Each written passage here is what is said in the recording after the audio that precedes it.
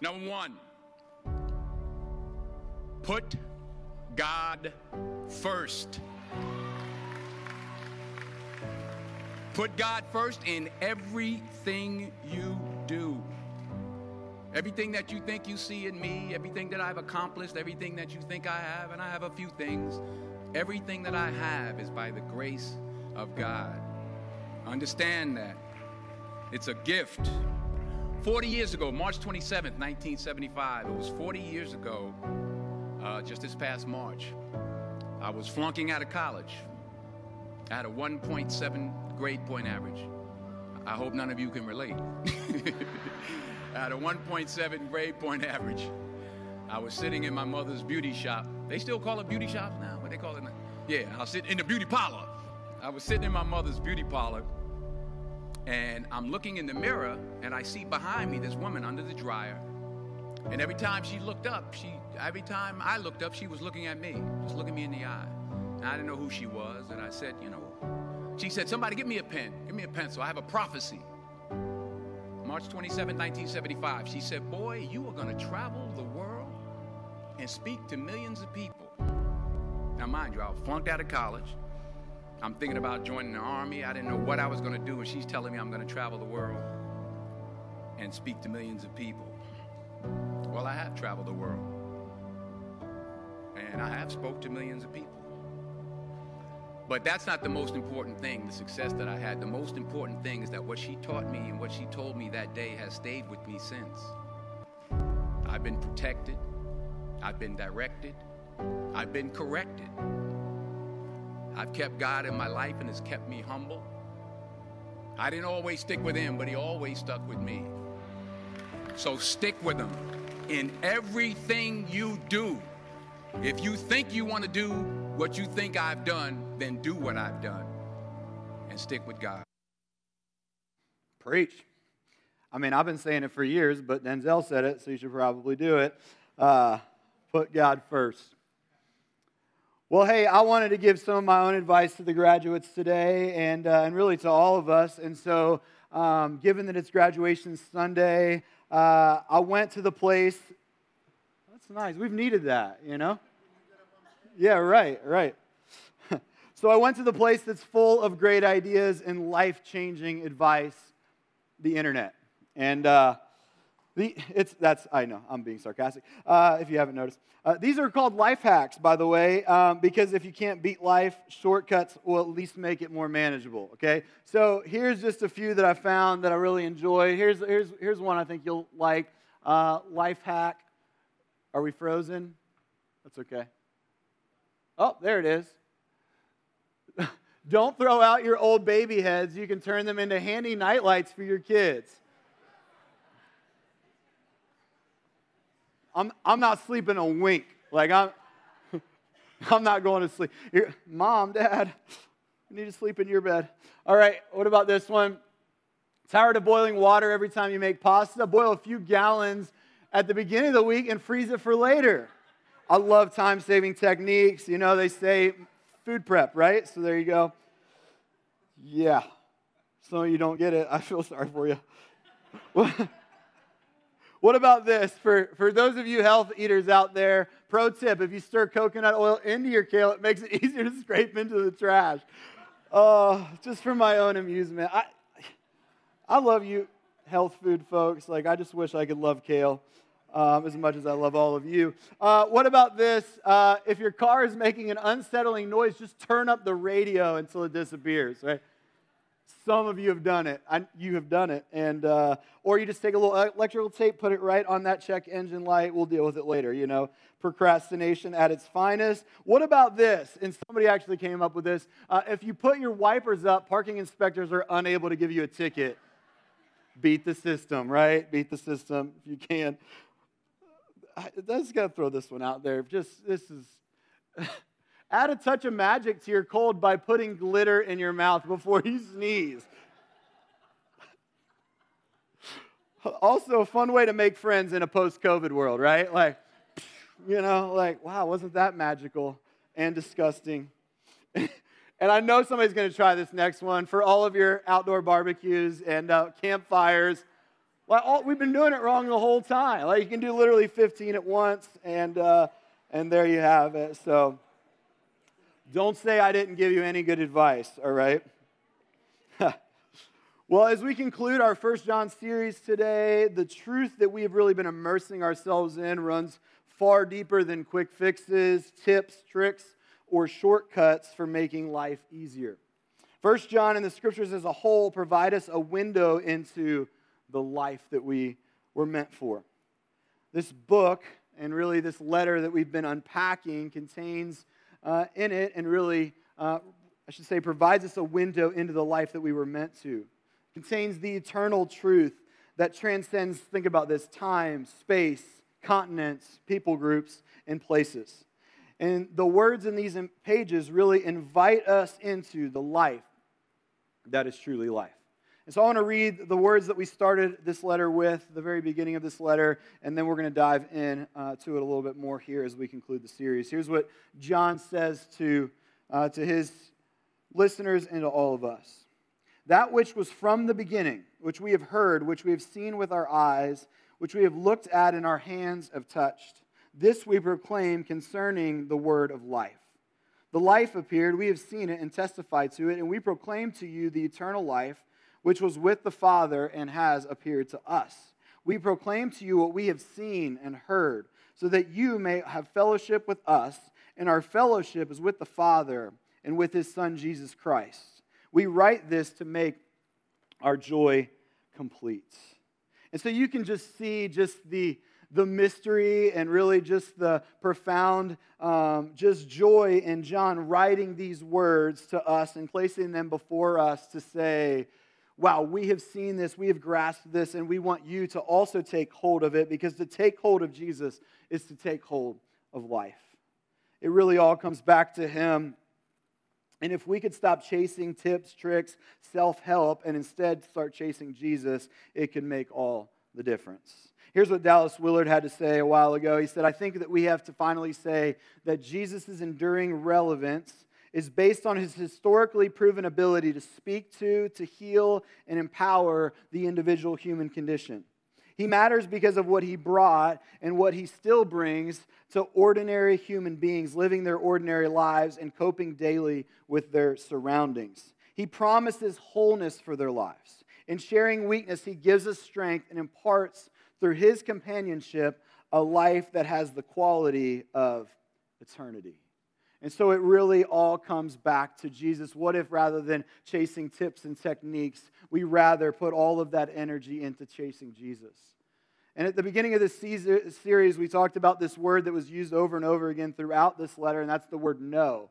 And it really comes down to this idea of knowing Jesus. And what I want to give you today are really the outgrowth of knowing Jesus. And so as opposed to just some tips that I want you to try to follow, I really see that, and I really believe that the more that we root ourselves in Jesus, the more that these unnatural things will come more naturally.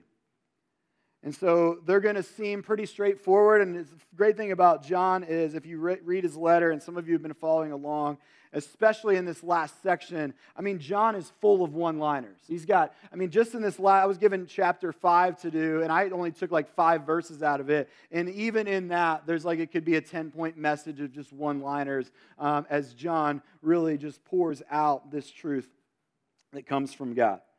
But again, let's just step in here to these things that I believe that John dares us to continue to step into in pursuit of Jesus. And much of this we've covered already, but in some ways this is going to be just a great summary, a great reminder for all of us. Because here's the deal.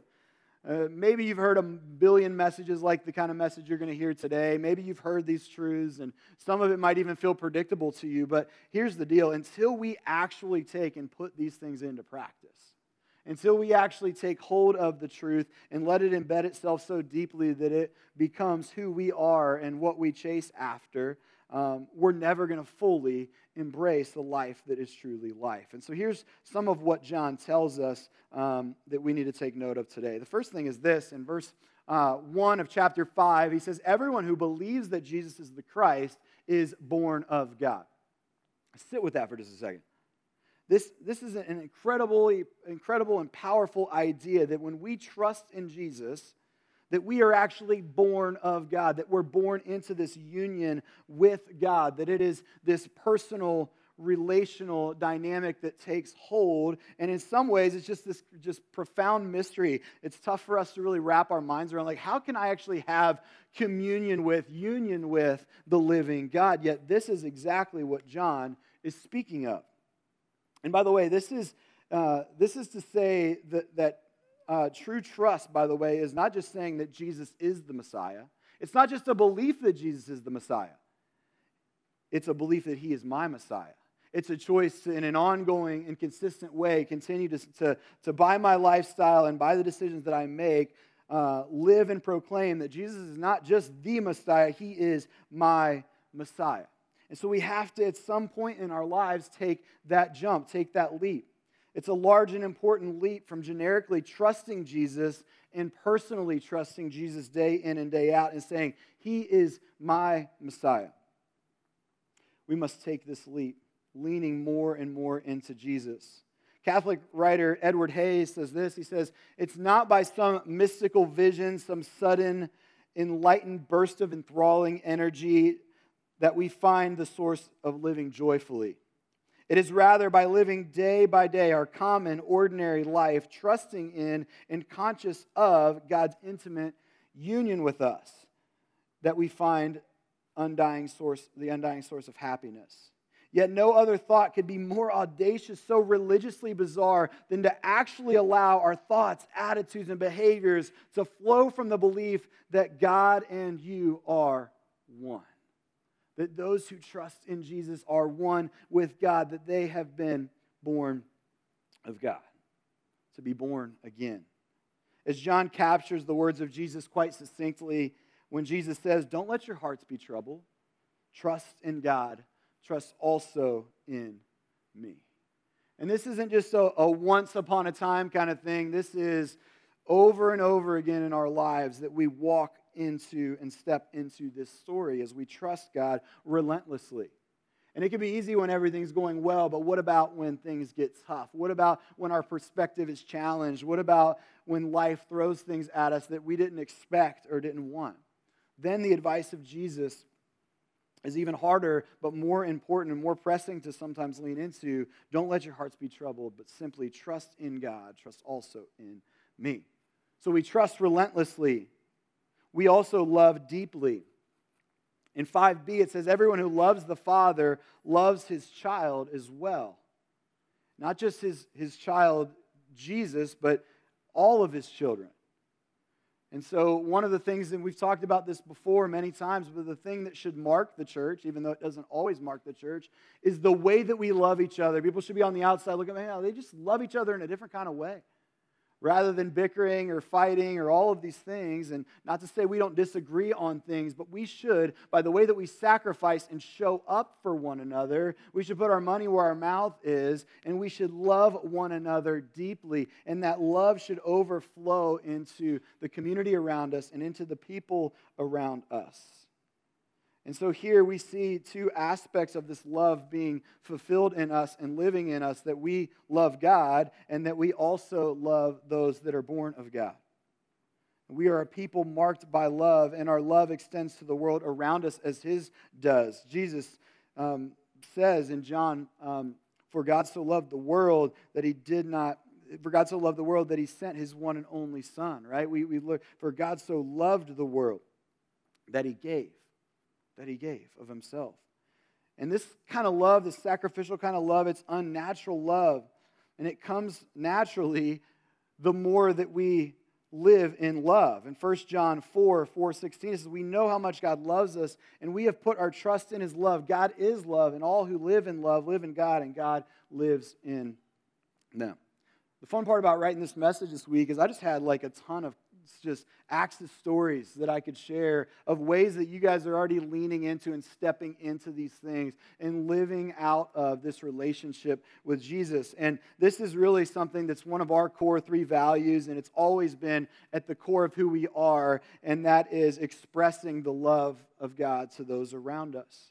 And it's really why we've started certain things that we've started, including Kala Coffee House. And one of the things that we tell our staff all the time is that we want to pour into and fill people's cups in more ways than one. And we've seen that happen time and time again. But one of the things we've continued to say is we want that to not just be, that's all of our coffee shop, right? And this is an opportunity for us to not just fill people up with coffee and caffeine, although that's a really important way to love people, especially on a Monday, right? But we want to pour into them and fill them in more ways than one.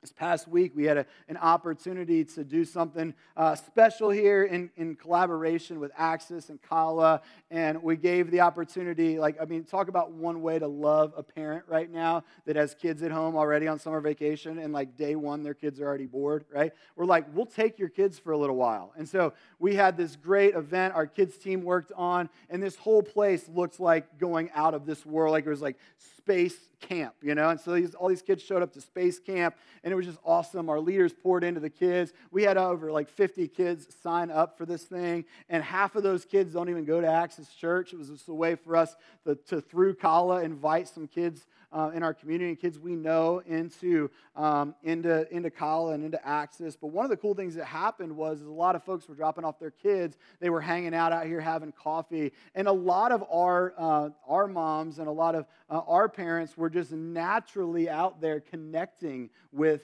folks that were sitting outside and just demonstrating hospitality and loving on them. Our staff was just completely swamped that day, right?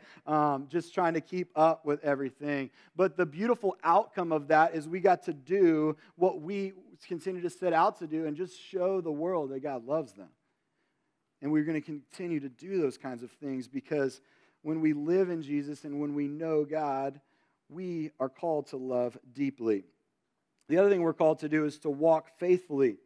And again, this is when you really think about what comes most natural to us. It's not faithfulness, yet by the power of God, we continue to walk in faithfulness and lean into Him in that way. It says this as we read on. In fact, this is love for God, to keep His commands. So we've talked about this, but love is more than just this warm, fuzzy feeling that we get, right, when we come together and sing worship songs. And it's so much more than that, right? It's this ongoing fidelity to God. Barna points out that while most Americans consider themselves to be Christian and say they know the Bible, less than 1 in 10 Americans demonstrate knowledge through their actions. And this is not meant to be a statement of judgment, rather a call beyond casual cultural Christianity into one that's marked by faithfulness and action. Why? Because this is where true life is found. This is where true victory is found. It's in putting these things into practice. Eugene Patterson referred to discipleship to Jesus as long obedience. Right? It's just these steps of obedience, this daily obedience day in and day out. God does not call us to obedience because He wants to keep things from us, but because He wants the best for us. And in just a minute, there's going to be a line about how it's not burdensome, right? The things of God are not burdensome. They're hard, but they're not burdensome. They allow us to walk in freedom. And interestingly, the very last thing kind of seems random. The very last line in this letter is this: "Dear children, keep yourself from idols." It's a really interesting thing to wrap up with, right? It's just, hey, and by the way, keep yourself from idols. But it's not a by the way. Why? Because he knows, John understands that if we don't do this, it's going to sabotage everything. If we don't keep ourselves from idols, it's going to sabotage everything else that he said. Why? Because what does he mean when he says idols? He doesn't mean that we construct some figure in our living room that we bow down and worship or anything like that, some graven image, right? Although definitely at least means that, right? What he's saying here is we don't put anything before God, because anything that we put before God will ultimately rob us of the life that God intends for us. And so he says, listen, don't chase after that stuff. It doesn't truly satisfy. Now, I drove all around town this morning, wasting too much time trying to make this next illustration. So just hopefully enjoy it. But this past week, we've had boys playing baseball, and every night at the ball field, it's like they need to have the baseball gum, is what we call it. This is the baseball gum. I don't know of any other setting where like this is necessary, right? But like this is baseball gum, and it's actually I can smell it from right here. Like I think when I open that, it's such a wonderful smell. It's like the smell of like pure sugar in the air. It's just like, like you just take it in. And it's so like well packaged, and it's like, man, isn't that like look enticing? Like you're just like, it's so like alluring. And one of the moms had like a big, like even bigger bucket than this, and like Eli's all about it. That dude's like one piece after another, and all of a sudden he's got like 18 pieces in his pocket, and he's like pulling them out for me later, and I'm like, dude, you need to chill out. First of all, you don't need any more sugar. But one of the moms the other day was like, hey, do you want some gum? And I like kind of felt silly because this feels like such a thing a kid would eat, right? Like, but I'm like, yeah, give me some gum. It's the baseball gum, and I'm out doing the coach pitch, so I need to, get fueled up. And so I took a piece of the gum, and I've fallen for this stuff over and over again, like because you take it, you eat it, and it's like the most glorious 30 seconds. Like it is so good for 30 seconds. Like, oh man, that is so delicious and so tasty. But then it starts to turn, And now, to be fair, it might last a little bit longer than that. But like it starts to turn, and before you know it, it's like this chewy styrofoam, and you like pull out every filling in your teeth, and it's just like it turns on you really fast. I'm telling you. And so I got out there inning one. I'm chewing on this stuff. And I'm like, oh, man, like, where's the trash can, But then I'm like, all of a sudden, I'm like, I know, I need 3 pieces this time, right? Like, it'll last longer. So you go back and you grab like 3. I got this big wad of it. And now I'm like, this big old chaw going on. And, but anyway, then it doesn't work. You just got more of a mouthful of. But anyway, anything the world offers, this is the point I was going to make, anything the world offers is double bubble at best. Like it is. I mean, it's just, it might seem alluring and satisfying, and we've all tried all the things, right? Whether it be success or whether it be any of the things the world tells you is going to satisfy you. It might temporarily, it might for a few moments, it might for a few months, it might for a few years, right? But in time, that wears off. And when we see what God offers us instead, it goes far beyond that. It has an eternal glory to it. So I want you to, every time you chew this now, think of that line, keep yourself from idols, all right? And there's actually nothing actually sinful about this gum. Watch out. So, okay, you got to be ready. You see what's happening here. So I can't eat all this, So tell me how long it like actually lasts. Duck if you don't want any. But there you go. Sorry to belabor that, but there you go. So we have to continue to walk faithfully because of what God wants for us.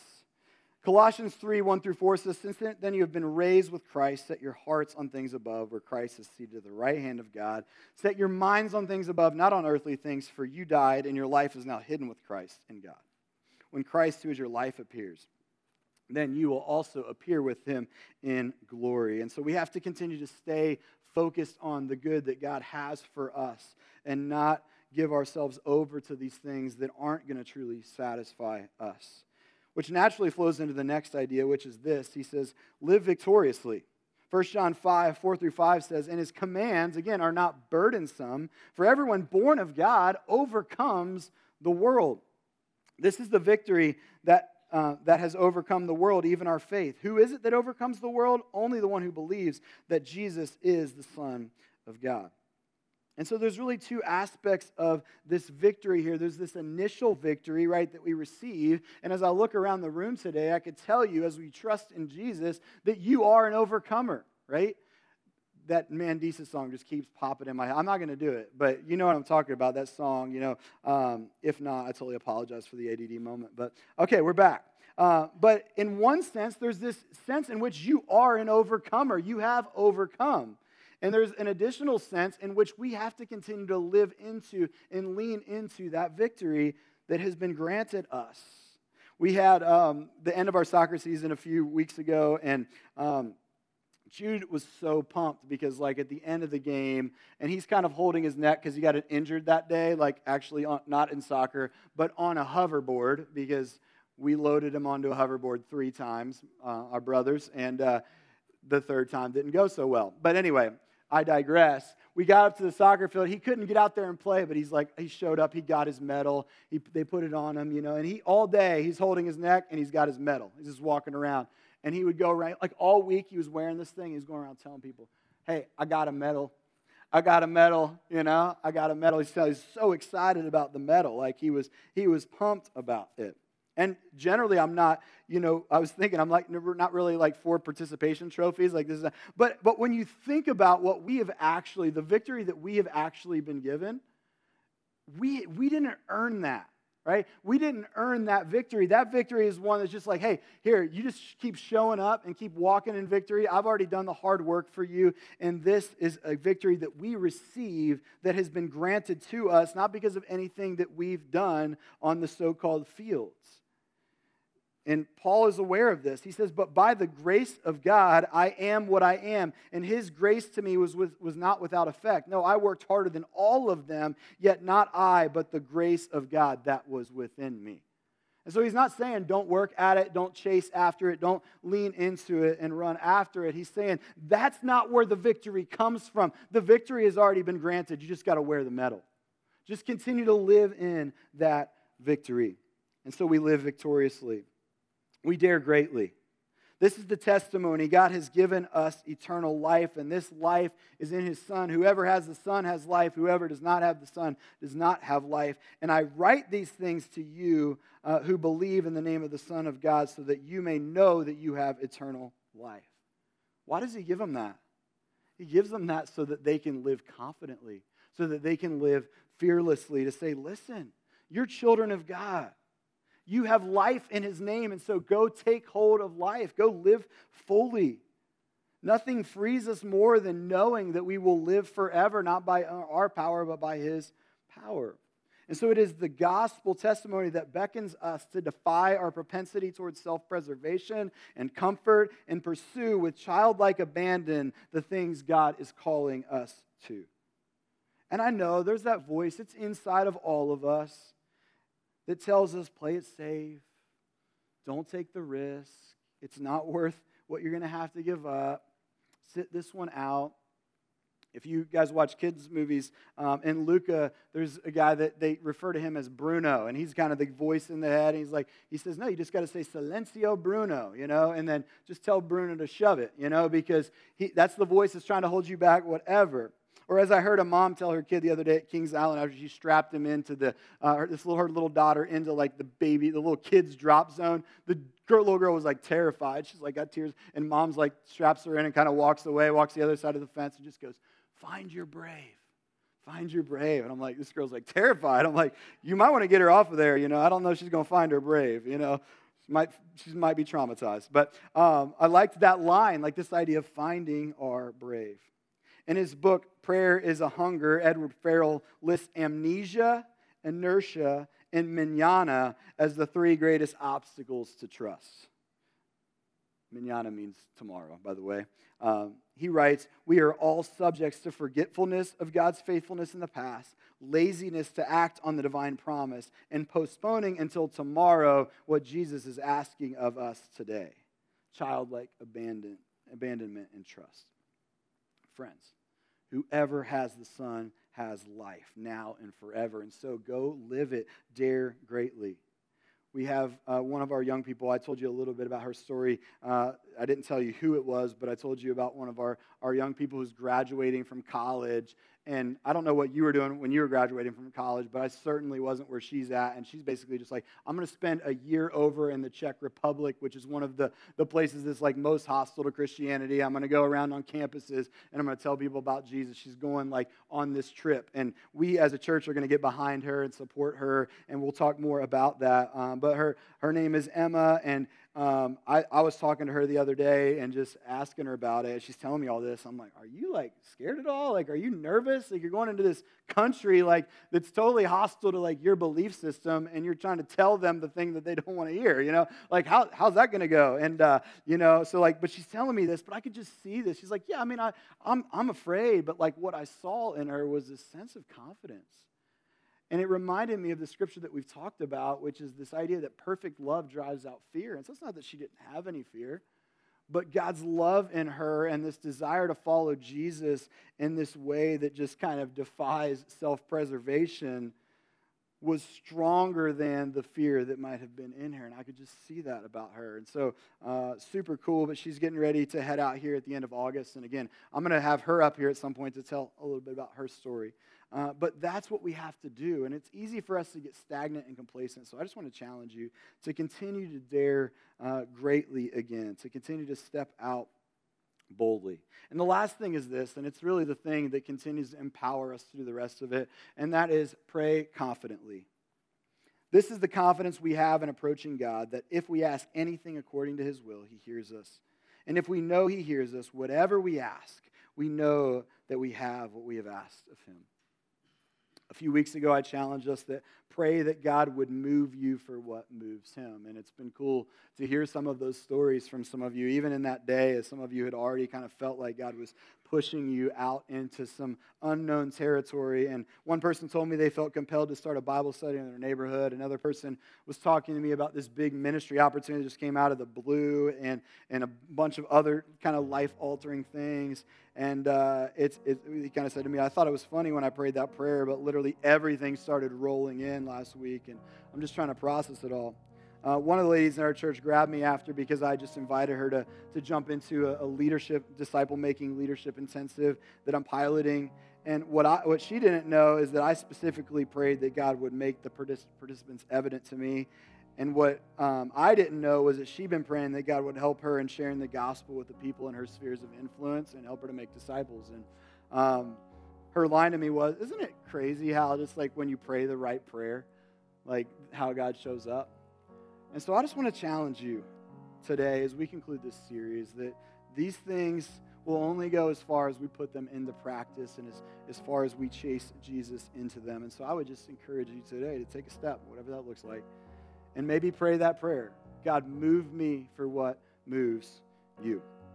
I'm going to put up here as we just close out with one more song and just a moment of prayer. These are some of the things that have been written over the last several months on our board, and I want us to keep leaning into prayer. I want us to continue to use that board, and we filled it up, which is awesome. And so what I'm going to do is I'm going to send this out as a digital image, and then I'm going to erase what's there, and we're going to just continue to just drop our prayers before God on that board. And it's a great way to use that board during our services, come over, or just use that board throughout the week. You want to sit in that corner and pray, or pray for the needs of the people around you. Just want to encourage you to do that. And so we're going to take just a quiet moment or two in prayer, and then we're going to pray, or we're going to sing out one more anthem of prayer here as we close. God, thank you for today. Thank you for just your goodness. Thank you for how you lead us each day. Help us to boldly follow after you. I know it's not easy, and it's got to be more than a feeling, God. So we just ask, God, that you would be our strength, that you would stir something in us. Even if whatever faith we've had maybe has gone dormant a little bit, God, I pray that you would stir something in us, God, that would breathe some new life into whatever seed is there, God. I pray for those that have maybe gotten complacent, or maybe those that just need to, God, feel your presence and be reminded, God, of your love for them. I pray that they would sense that today. And God, we just want to continue to proclaim to you, God, both in